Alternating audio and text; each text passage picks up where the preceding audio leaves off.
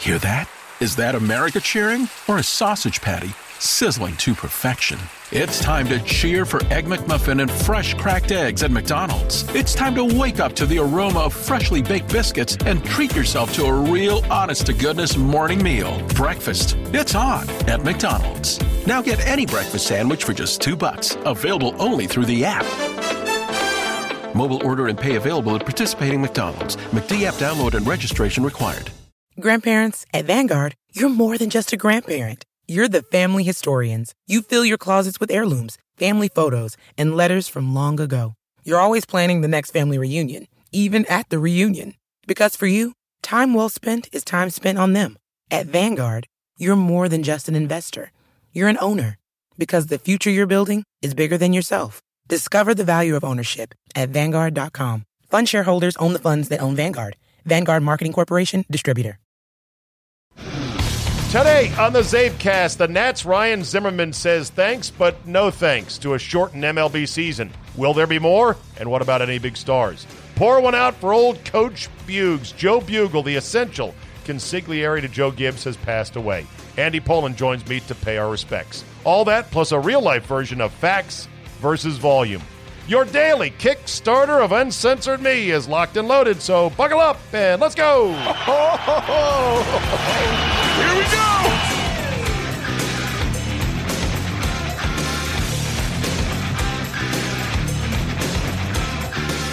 Tuesday, June 30th, 2020. Thank you for joining me, and welcome to the last day of June. Ryan Zimmerman of the Nationals is out. Released a statement on Monday saying, essentially, look, I'm not retiring, but I don't feel comfortable playing. I've got 3 young kids, including a newborn. I've got a mother who has multiple sclerosis, which would theoretically put her in the higher risk category for the coronavirus, so he is going to stay safe at home, as he says, and evaluate his options next year. Of course, that's if there is a next year for Major League Baseball. You never know when the next big pandemic is coming, right? But I think it's pretty safe to say there'll be another next year. The question is, will the Nationals still be interested in his services a year later? He did thank the organization for understanding. Joe Ross, pitcher, 5th starter, also said he doesn't feel comfortable. He is out. A couple other Nationals players may join in as well in not playing this year, and, that's all their decision. Whatever. I'm not going to rip it. I'm just going to say, okay, I really hope you are literally not leaving the house for a long time, like for 6 months, because that's what it's going to take, basically, to stay as safe as you think you are safe. But that's fine. Every player can make that decision. Zimmerman has been Mr. National for a long time. He was going to be a platoon player this year at best. It was a 1-year deal. The team just won the World Series. You can't get any better than that. So, and of course, the pay wasn't going to be very much relative to what he has made before. It was a probably fairly easy decision for him to make because he was on the verge of retirement anyway. The big question is going to be closer Sean Doolittle. Sean Doolittle has been very vocal about concerns regarding the coronas, and his wife has spoken out as well via social media. It's one thing if a platoon 37-year-old first base DH guy is saying he's out versus your closer, as you tried to repeat as champs. Yes, repeat, I said. It's going to be a real season. There will be a trophy, okay? Just so you know. If he says he's out, that will be very interesting. And then we'll see if any other big-time star players in baseball say they're out. A handful of basketball players have said they're out. Mostly from non-contending teams. The only significant contributor from a contending team is Avery Bradley from the Lakers, who is stepping out because of, he believes, social justice issues. He doesn't feel right to play. Fred VanVleet of the Raptors said about the NBA restart, quote, "We all know the right thing to do is not to play, but it looks like he's going to play anyway." And then you've got Wilson Chandler for the Brooklyn Nets, who has said he is out, and one or two other guys around the league. Trevor Ariza for custody reasons. I think we're going to get most guys buying in. On the COVID-19 update front, numbers-wise, today was the lowest number of Monday deaths since March 23rd. Wow, 98 days ago. Lowest number on record with full testing capacity. It's new lows in deaths every week. Consistent decline week after week after week. Death rate is plummeting. Now the question is, when will states stumble into a different posture about the virus? I think I said this before, and I'll say it again. If I did, or if I haven't said it, it'll be new to you. We stumbled into this thing unprepared. We're stumbling around without a real coherent or forceful plan. And we're going to stumble a bit more before we finally, wait for it, stumble out of the pandemic. We are like a drunk coming out of a bar trying to find which way the Uber is. Well, where is this thing? And I'm not sure many other nations handle it much better. So we'll see. Dr. Michael Levitt of Stanford, who has, I think, been more right about this from the very get-go when it was very unpopular, when people were saying, you're crazy, had, I thought, the following perfect summation of why so many epidemiologists were wrong and why other voices should have been allowed at the table to have been heard. And he says basically it's because this is what epidemiologists do. They think if they can prevent an epidemic, they've done good. It doesn't matter the societal cost. They don't weigh other factors. So being wildly wrong on the dark side and scaring the shit out of people, even if it leads to horrific lockdowns that break the trust of the people with their governments, kick kids out of school, causes all kinds of psychological damage in that regard. Doesn't matter to them. They just look at it like, well, better safe than sorry. Here's Dr. Michael Levitt in a recent Zoom call with other smarty pants epidemiologists, statisticians, theoreticians, physicists, and other things. We had initially just a few scientists talking to each other on Zoom, not about the opinions, but about the data. What is the population infection ratio? What is the severity? Does the thing grow exponentially? There are some very, very simple questions. And it's true that the epidemiologists were always saying that we're not epidemiologists, but the fact is that viral cases and deaths follow a time trajectory. And I think physicists and theoretical chemists who understand trajectories are way better qualified. The epidemiologists made their normal error. Epidemiologists they see their job not as getting things correct, but preventing an epidemic. So therefore, if they say it's 100 times worse than it's going to be, it's okay. Their mistake was that we listened to them. They said the same thing for Ebola. They said the same thing for bird flu. No one shut down for them. We should never have listened to the epidemiologists. They have caused hundreds of billions of dollars worth of suffering and damage, mainly on the younger generation. This is going to be a tragedy it's going to make 9/11 look like a baby story.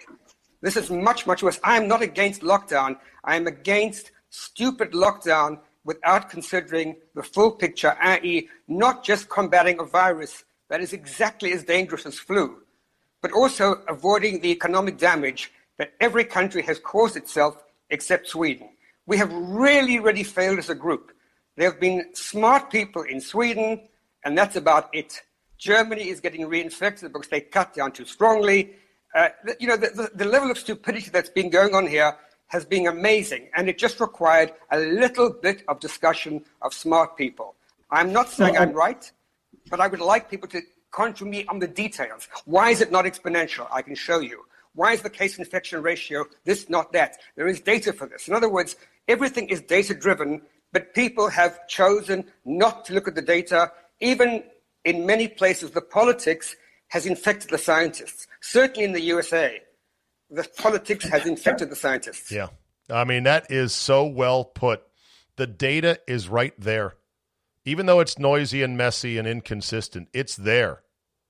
And we're living in a data-driven world where the data that Facebook has on us, the data that Amazon has on us, the data that Google has on us, They use it with devastating effectiveness because they're agnostic about any opinions regarding the data. They say the data is the data. But in this regard, the data on the coronavirus instead just becomes twisted and politicized. And people seem to want to ignore what the data is actually saying. Oh, and one more thing on our boy Fauci. Told you he was a fraud. There's a video out there of him in some briefing room, Capitol Hill, wearing his Nationals mask because, you know, he's a big Nats fan. He's got the mask on, and then all of a sudden, after doing an interview, camera's off, takes a look, boop, down goes the mask under his chin. Stands there for quite some time, mask off. And people still bow to this guy. Like, oh, Fauci. I mean, come on. If you're going to talk the talk and lecture us about masks, you better not pull yours down when you're suddenly like, oh, it's getting pretty hot. I'm going to pull it down. And go ahead. Somebody make an excuse for Fauci. Come on. Send me the email. Make an excuse. Make a rationalization. Say you don't get it, Zay, because he said they help, but it's not necessary all the time. Nobody was close to him. It's okay. Go ahead. Make that. I want to hear that. Because I know you're gonna. I know a couple of you out there are gonna do it. Fraud. Fauci. All right, let's go ahead and call Andy Poland. But first, I just want to mention, I said, can you do it tonight, Andy, at 9? He said, 9 at the latest, please. I said, 8:30. I said, it'll be 20 minutes quick. You must go to sleep at sunset. Andy responded with, happy to do it. Side helping of shit, not necessary. He's so militant sometimes. I wasn't giving him shit. I just thought he might go to bed as soon as the sun goes down. Whoa. You know, I was not giving you shit, by the way. I just was saying you must go to bed when the sun goes down now that it's summer. Do you? No, I mean, it just depends. I mean, I was up late last night because I was watching the Don Van Natta thing on the decision. Yeah, we got to talk about that. Yeah. We got to talk about the decision 10 years ago, come July 8th. So we're not there just yet. But anyway, hello, Andy. Thank you for joining me today, as always. You know I appreciate it, and I didn't mean to give you shit. Hell, I'm trying to go to bed as early as I can these days, and being summer, you feel like a little kid going, I got to go to bed. It's still light out. Well, I'd like to stay up, but I just get tired. I know. So pour one out for old Bugs. That was a gut punch today to hear that he had passed away at age 80. Joe Bugle, architect of the Hogs, and really Joe Gibbs's right-hand man is consigliere, right, during the glory years? Yeah, and I was trying to figure out what the connection was, how they got together, and I really am not sure because I don't know.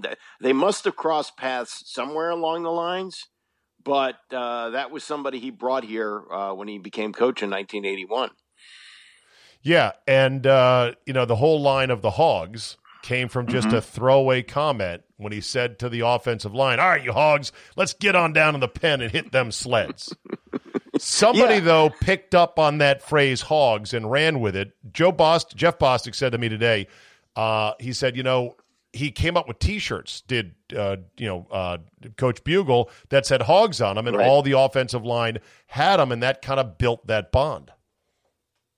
Yeah, that, and also George Stark, who was, kind of the outlier of that group because he'd been there a while. He was drafted by George Allen in 1971, so he'd been there for 10 years. The rest of them were all either rookies, like Bostic was actually second year. He'd been cut by Philadelphia, and they claimed him. They had Russ Grimm, who they drafted in the third round, Mark May, who was their first-round pick, and Joe Jacoby, an undrafted free agent. All these guys coming in 1981, and so as the older guy, Stark, he saw a marketing opportunity, and he's the one that got them hooked up with the posters.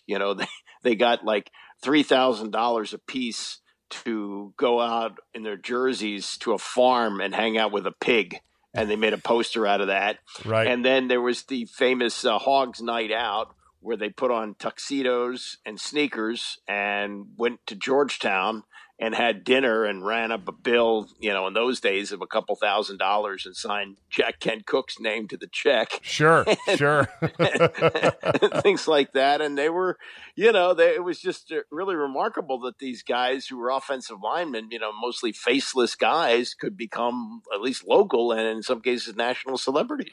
Yeah, and they were the engine that drove the Redskins to multiple championships. Buggs went on to be a head coach both in Phoenix and in Oakland with basically no success in either stop, and then came back to Gibbs 2.0 to be part of the Space Cowboys, as we called them, for the second go-round, and Buggs actually hung around and was coaching under Zorn for the 2 awful, forgettable years of Zorn. Right, and then you got Shanahan who showed up, and Shanahan had like a different kind of blocking scheme for his offensive line, and at that point Bugle was 70, so he just kind of tapped out at that point. But you mentioned the lack of success. All the coaches that came off the Bill Gibbs. Walsh tree, Yeah, well, I mean, they a lot of those guys had success, like Holmgren, Andy Reid, Mariucci. those guys, Right. Yeah, Mariucci. Nobody really did from Gibbs. I mean, you had Bugle, Dan Henning. His tree didn't really bear much fruit, which does that mean anything? Yeah. Does it say anything? I think here's the thing that I looked at it. The way that Walsh did it, Walsh had a bunch of younger guys and came in and learned under him. Gibbs had older guys who would argue with him. And those famous, all-night sessions that they would have going over the game plan, where Gibbs would say, we'd go till 3 o'clock and we heard the trash trucks. It was time to give up. Right. Wake up. We've been sleeping in the office. Yeah.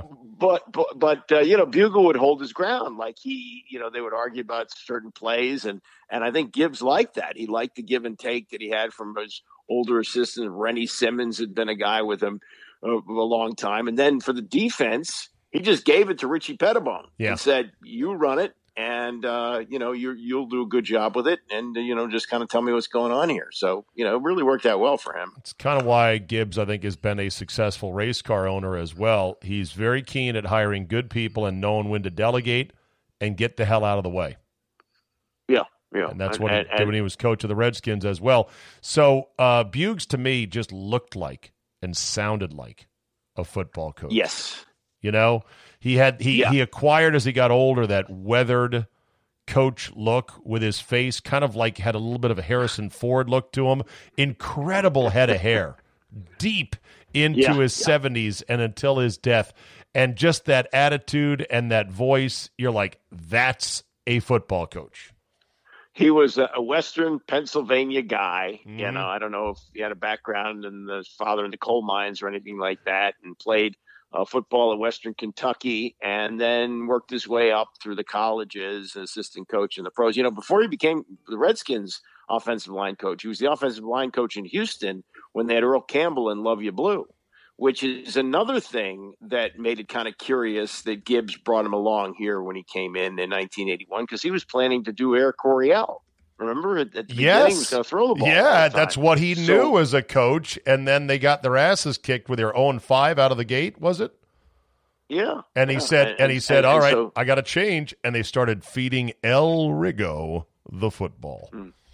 Yeah, and they changed their whole attack, and that offensive line went hand in hand, and that's when those guys became elevated and well known. But yes, he was a tough guy, and also Joe Jacoby told me Gibbs, of course, never cussed, but after he'd finish his little spiel at the blackboard, he'd be followed up by Buggs, who said, "Now I don't have a big vocabulary, but I know every curse word there is," and he just lay them all out, and he said they were a very effective duo that way. Yeah. Well, Joe Bugle was part of the Redskin Camelot years, and we today when I had on Bostic, he told the story yet again of the time they ran 50 gut 9 straight times in a wind down the clock defeat against hated Dallas, to the point where Bostic said after about the 5th time running it, he leaned over at the line of scrimmage and told Harvey Martin,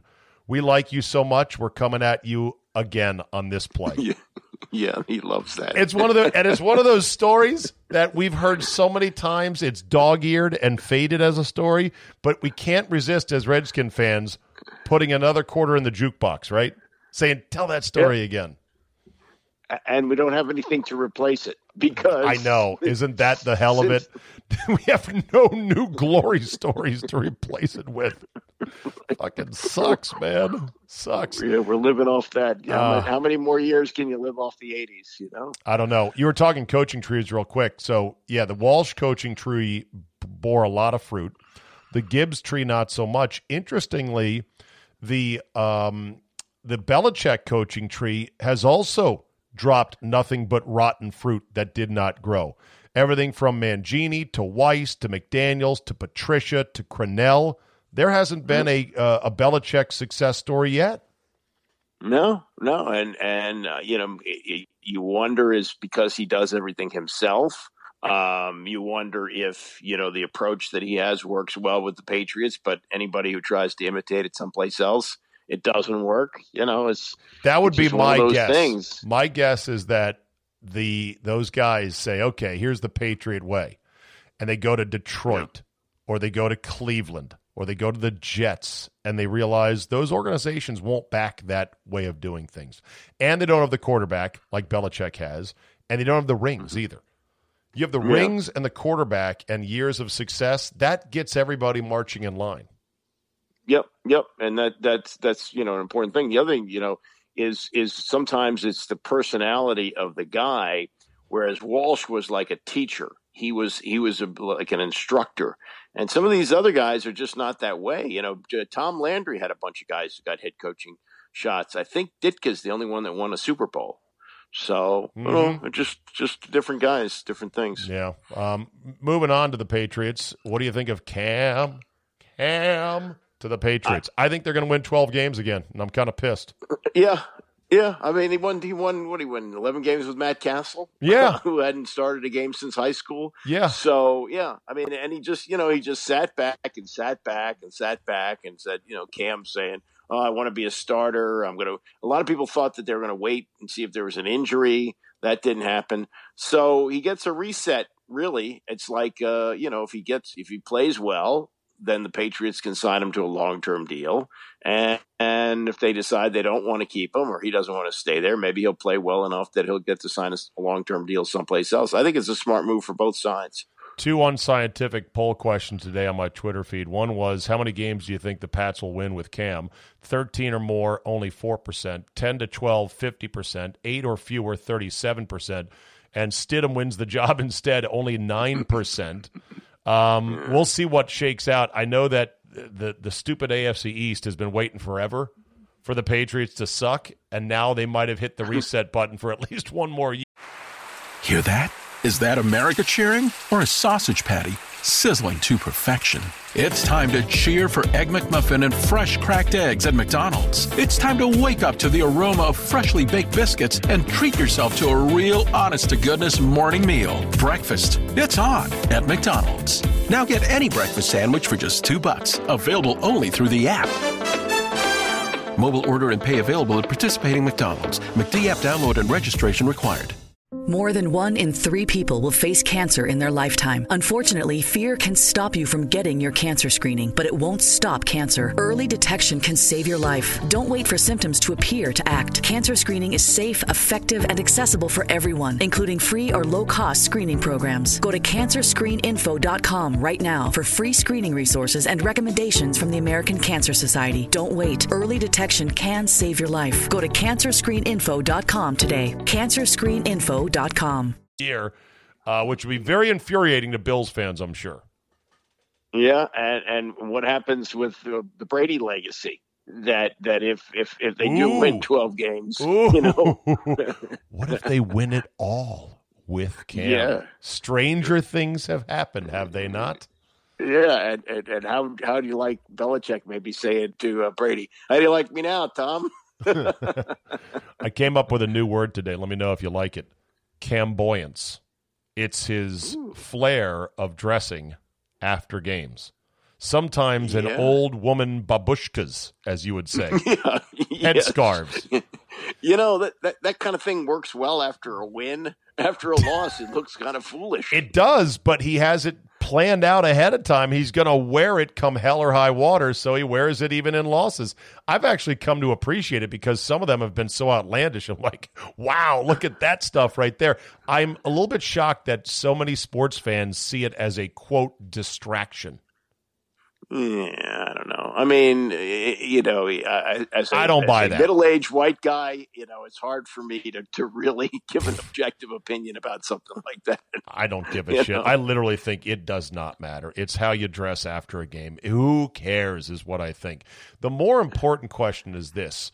How is it that a former league MVP, 31 years old only, yes, he's got a shoulder injury, available for any price, open market, how is it that a former 1/1 pick as well, and Jameis Winston, 28 years old, in his prime, no major injury history, and having thrown 50 touchdowns, how come both guys have to essentially beg for a backup job and they don't get a shot somewhere else? It's a bad look racially, but I've got some thoughts on the flip side of it. And then people threw into the mix that apparently Chase Daniel is making more than both those guys combined this year. Chase Daniel, to me, has had the most baffling NFL career I've ever seen. Oh, now, it's like robbing in broad daylight, this guy. Yeah. Now, the last time I saw him play with the Bears, he wasn't horrible. But he's spent most of his career not playing and just getting big contract after big contract to do so. They just like to have him around, it seems. He's like the guy that you want, but you never want to play him. You just want to go, he's nice. We don't want to play him because we know he's not that good. And he's tiny, which is amazing. I call him Shrimp Daniel. I know. He's 5'11" on a clear day, if that. He's not 5'11". Let me tell you something. You think he's shorter than 5'11"? Super Bowls. Yeah. I always made it a point to go to media day and try to talk to ex-Redskins. So when the Saints were playing the Colts, and that's how long he's been in the league, for God's sakes. That was, 10 years ago? Right. When the Saints and Colts played in Miami? Right. So he'd already been in the league a little while. And I looked him right in the eye, and I thought, my God, this guy's an NFL quarterback. You got to be kidding me. So, yeah, that's been a remarkable thing, and I don't know why he makes that kind of money. With Winston, it was the interceptions and some off-the-field things that people were not, necessarily but you think, warming up to. You think with both men, you'd say about Cam, yeah, the shoulder's banged up, but we can manage it. We have doctors. We can have guys fix it. Breeze had a major shoulder injury. He came back from it. You think with Winston, he throws a ton of picks. Not everybody does. Well, that's true. But with Winston, you say he throws a ton of picks, but he's still young. Secondly, he was in a Bruce Arians offense that was risk-taking and downfield pushing. You could put him in a better system.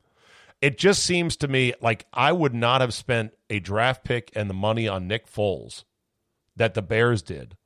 I would have easily taken Winston or Cam Newton instead. And it's unfortunate that Foles is white and these two guys are black. The way I reject any notion, though, that there is racism involved is because both guys were picked 1-1, and they were both heavily promoted. Cam was a face of the league in his prime and got all kinds of endorsements. Yeah, he's an MVP. And Jameis was able to grope a female Uber driver, and the team stood by him. So I don't know what to make of it. I think all it takes is one dumb team like the Bears. The Bears have, to me, made, Andy, 3 of the worst quarterback decisions in a row I've ever seen. One was spending a lot of draft picks to move up one spot for Trubisky in a draft in which they could have had Mahomes or Deshaun Watson. That's number one. Number two, they spent last year to go get long neck Mike Glennon for way too much money. That experiment's over. And now they're going for Nick Foles. God, they don't know what they're doing. The Bears, I don't think, have really had a great quarterback since Sid Luckman. I mean, they really haven't. They're a storied franchise that's. I mean, you'd think you'd stumble onto one of them by accident. The best they've had is the gunslinger Jay Cutler, who, when he was good, he was really good, but he was so spotty and so streaky. Most of the time he was bad, and when he was really bad, you wanted to punch him in his surly face. Yeah, and then his most famous, incident was the playoff game where he begged out with a knee injury that some thought he could have played it. I don't know. His knee was hurt, I guess. Who knows? So there's I asked the question as well on Twitter today. I said, why do you think it took so long for Cam to get a 1-year minimum deal? either A, teams were unsure he's still into playing, B, there's lingering injury concerns, C, he was being too choosy himself, or D, soft racism. Most people said lingering injury concerns. Only 6% said it was soft racism. For what it's worth, I think it's a little bit of everything, to be honest with you, and maybe just a dollop of, I don't know, white guys get backup jobs more than black guys. I don't know. We'll see. I'm sort of a Cam fan now. I'd like to see him do well with the Patriots, even though I was hoping the Patriots would suck this year. But I'm not going to bet against him until I see it. That's for sure. Okay, the decision. Decision, 10 years old, come July 8th. And there was a Don Van Natta piece on ESPN.com about it. There was an accompanying video piece as well. You said you were up watching it late last night. Talk to me. Well, it was on. It was only an hour, so unlike the Jordan documentary, which ran 2 hours for 5 consecutive Sunday nights, at least I was asleep by 10 o'clock. Right. But it turned out to be just a disaster. Now, this is something that that was going to happen. LeBron was going to announce on TV where he was going to go in free agency, and it actually came from a suggestion in a Bill Simmons mailbag in 2009.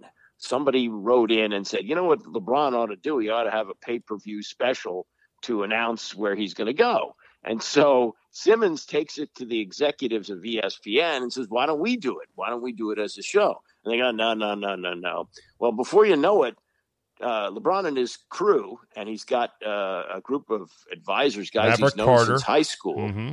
Yeah, Clutch Sports. He was one of them. And his agent Rich Paul and another guy who's like his manager, and they had put together a package that they were going to do this, and they were going to get Jim Gray to do it. Now ESPN wanted either Bob Lee or Stuart Scott to do it, but they said no. If this is going to happen, it's going to happen with our guy Jim Gray. Why Jim and Gray? They went to John's. I don't know, but for you've been in the reason, industry forever. You know Jim Gray, who's been in it forever. How does this guy keep getting these deals? There's an oiliness about him, which I don't really like, but somehow he manages to get himself. I mean, he's tight with Brady. He's tight with Jeter. He did the infamous Pete Rose interview at the All-Star game that went horribly off the rails. Right. He did the bite that you like to play where he talks to Mike Tyson about his broken back. I mean, Right. he gets himself in the ring. And so they said, we're going to do this. And John Skipper, who was running ESPN then, signed off on it. And they gave that group an hour of TV. And they didn't make any money off it, but it drew 10 million people. At its peak, 13 million. And wow. they thought, the exposure would be great. That's better than some NBA Finals games today. Right. The biggest non-event rating that they ever got was that night. But, I mean, they had a great soundbite of David Stern. He goes, oh, my God, it was awful. I'm taking my talents to South Beach? What is that? Oh, my God, I got to see that then. Here's a little snippet from the decision. The answer to the question everybody wants to know. LeBron, what's your decision? In this fall, man, it's very tough. And this fall, I'm going to take my talents to South Beach and join the Miami Heat. The criticism of the decision was instantaneous. He looks like a narcissistic fool. And lasted for weeks. If he had proper people around him, they would have never allowed him to do this. He's a 25-year-old kid who had a bad idea. Even those who had pushed the LeBron-a-thon now ripped it. I thought it was the meanest thing an athlete's ever done to a city. And to do it on the national TV show, I thought was just brutal. It was The Bachelor. I was waiting for him to hand Miami a rose at the end. I think a lot of people have that feeling like, ooh, this doesn't feel good. Yeah. The 6 hours of coverage. Jim Gray's 16 questions. Kids being used as props. Even LeBron's shirt. Yeah. Oh, God. Wow. What a scene that was. I think the end result, Andy, is nobody's tried it again, which tells you it's been universally accepted as a bad idea. Well, here's the proof in the pudding. He goes to Miami and he plays 4 years there, and wins 2 titles. You know, they followed, but one of the things they pointed out, you know, the not 1, not 2, not 3, the rally that they had when he got together with Wade and Bosch. They said at that point LeBron had accepted being the heel. He went from the most beloved figure in Akron, Ohio, and in Cleveland, to now being the villain, and he embraced it with that. But after winning 2 titles, he recognized, okay, there's unfinished business. I got to take care of it in Cleveland. I've got to deliver a title. By that point, he had Windhorse with him. Like every time he had a sniffle, Windhorse was there to blow his nose for him. Yes. So he was following him on every move. What does he do when it's time to go to Cleveland? He goes to Sports Illustrated, gives the story to Lee Jenkins, and they showed this clip of like this group dumbfounded sitting around a table on the ESPN set reading the copy right off the copier of his article in Sports Illustrated announcing he's going, and they're standing there. Windhorse is on that set too, and their mouths are open like, huh? How did this happen? God. All right, so I got to watch this whole special. This was on ESPN Sunday night. 1 hour? 1 hour. Right. Okay. Don Van Natta, who's good. Really good, right? Great. Pulitzer Prize winning reporter. He's done some great work for ESPN. All right. Last question. I don't know if you give 2 rat's asses about this or not, but I'd say it's a very unique situation. Fox Television flips the keys to the U.S. Open golf tournament back to NBC for 50 cents on the dollar with 7 years left of a 12-year contract. In your life, Andy, have you seen anything quite like that? Well, you would obviously know much more about this than I do, but when you say 7 years left on a 12-year deal, meaning this deal was made 5 years ago, wasn't golf already off the big bubble at that point? Weren't they on the downside when that deal was signed? Well, Tiger was not playing 5 years ago, I think. And if he did play that year at Chambers Bay, and he was terrible. Topped a 3-wood on 18 and I think missed the cut comfortably. And then he still didn't play for a couple years after that. I think part of it is this coming fall, the U.S. Open is going to be in September, opposite Fox and its football stuff. And they weren't going to be able to carry it this year like they normally do. So once they started talking to NBC, like, hey, do you want it for 1 year? NBC might have said, we'll buy all of it off of you if the price is right. And that maybe got some Fox executives licking their chops because many of the people that signed the deal might not be there anymore. You know, that's so interesting that the NFL, and you understand it, but that's the value of the NFL. It wasn't that long ago and that CBS would gladly give up the 4:00 window during the U.S. Open tennis. You remember that Pat Summerall, their number one announcer, would go do tennis instead of the NFL. That was amazing, wasn't it? Pat's off this weekend. Yeah. He's at Flushing Meadow doing Yvonne Lendl versus Jimmy Connors. Yeah, I mean, it's like, you know, he can't be on Broadway. He's doing a high school play. It just didn't.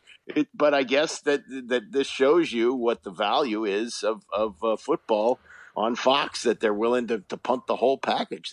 That really is something. I mean, we're seeing a lot of, you know, market corrections, like the record-setting deal that Under Armour signed with UCLA. They did the same thing. They bailed out on that. So how about that, huh? Who would sign a 12-year deal at this day and age? Anybody? I mean, seriously, how can you see 12 years into the future, basically? I have no idea, but maybe that's, you know, maybe they knew to get it. Like, that was the original strategy for Fox to get football. You know, that's was Rupert Murdoch made his network when, you know, they thought the bid was going to be, I don't remember the numbers, but the bid that Fox had was like twice that what CBS was willing to pay. Yeah. And everybody said, oh, they're going to get their asses kicked. They're not going to make any money off that. And turned out to be a brilliant move. Definitely the idea was, let's gobble up properties, let's get into the golf game, and let's open up this beachhead. And then they realized, you know what, it's really not worth it for us. And poor Holly Saunders has since gone off the deep end. I'll never forget that first year she was on the coverage and asked Jordan Spieth if he had an extra outfit packed for a possible Monday playoff, even though he had just won the tournament. Duh. Yeah. All right, you don't care. You don't care either way, and you're probably not going to watch much of the U.S. Open anyhow come September, right? Unless Tiger's in it. Okay. Tiger's competing. But no, I'll probably be watching. I'll hopefully be watching football. You know, they can play golf. Football's still up in the air right now. All right, Karen, settle down. There'll be football. All right, Andy, always a pleasure. Thank you for your late night stay up. I'll talk to you next week. All right, Zay, take care. There you go.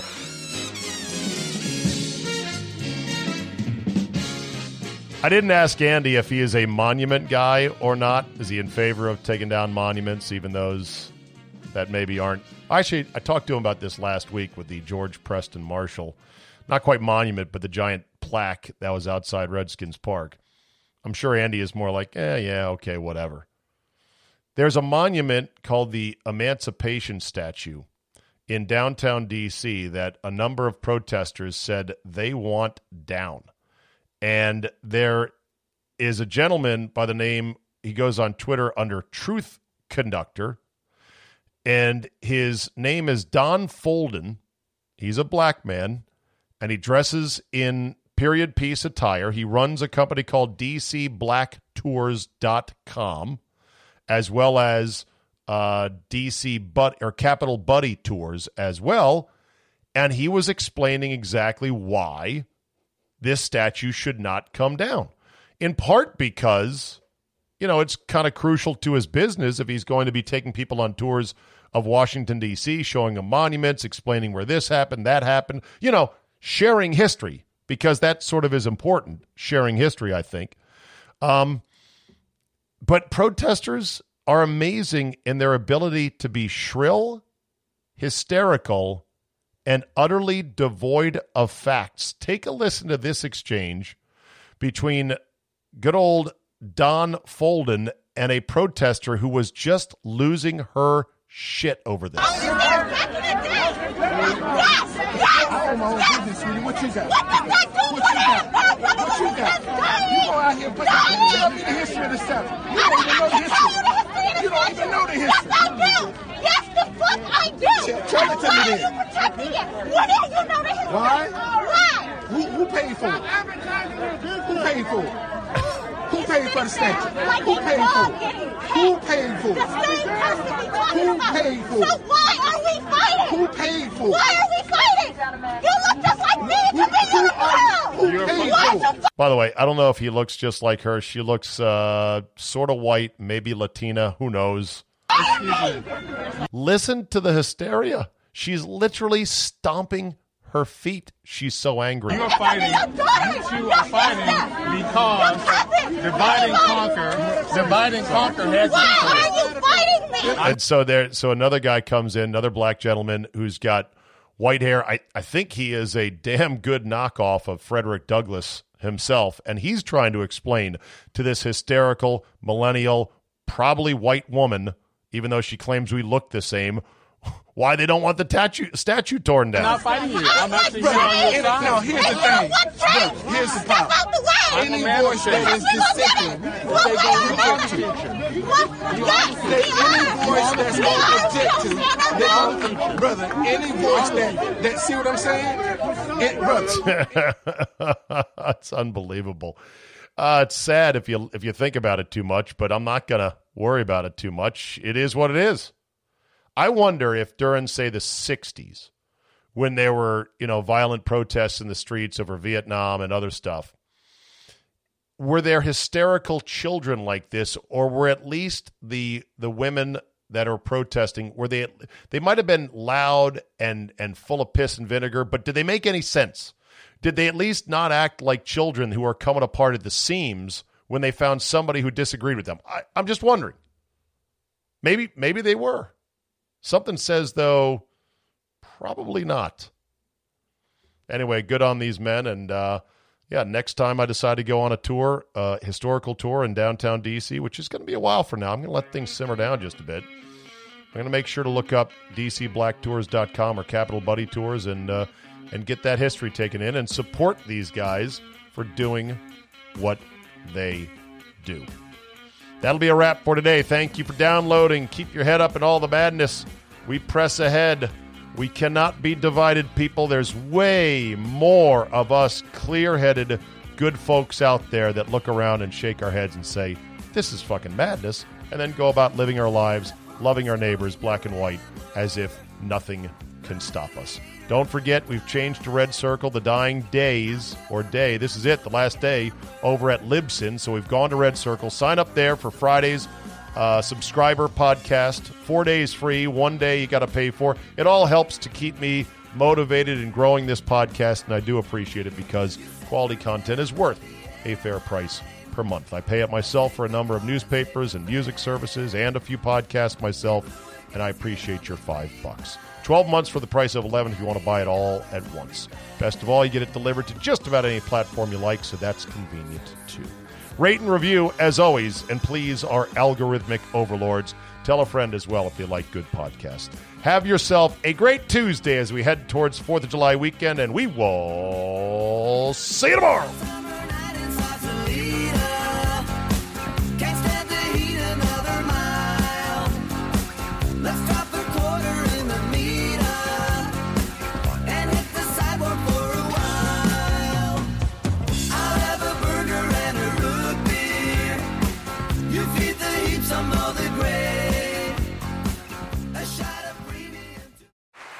Hear that? Is that America cheering or a sausage patty sizzling to perfection? It's time to cheer for Egg McMuffin and fresh cracked eggs at McDonald's. It's time to wake up to the aroma of freshly baked biscuits and treat yourself to a real honest-to-goodness morning meal. Breakfast, it's on at McDonald's. Now get any breakfast sandwich for just $2. Available only through the app. Mobile order and pay available at participating McDonald's. McD app download and registration required.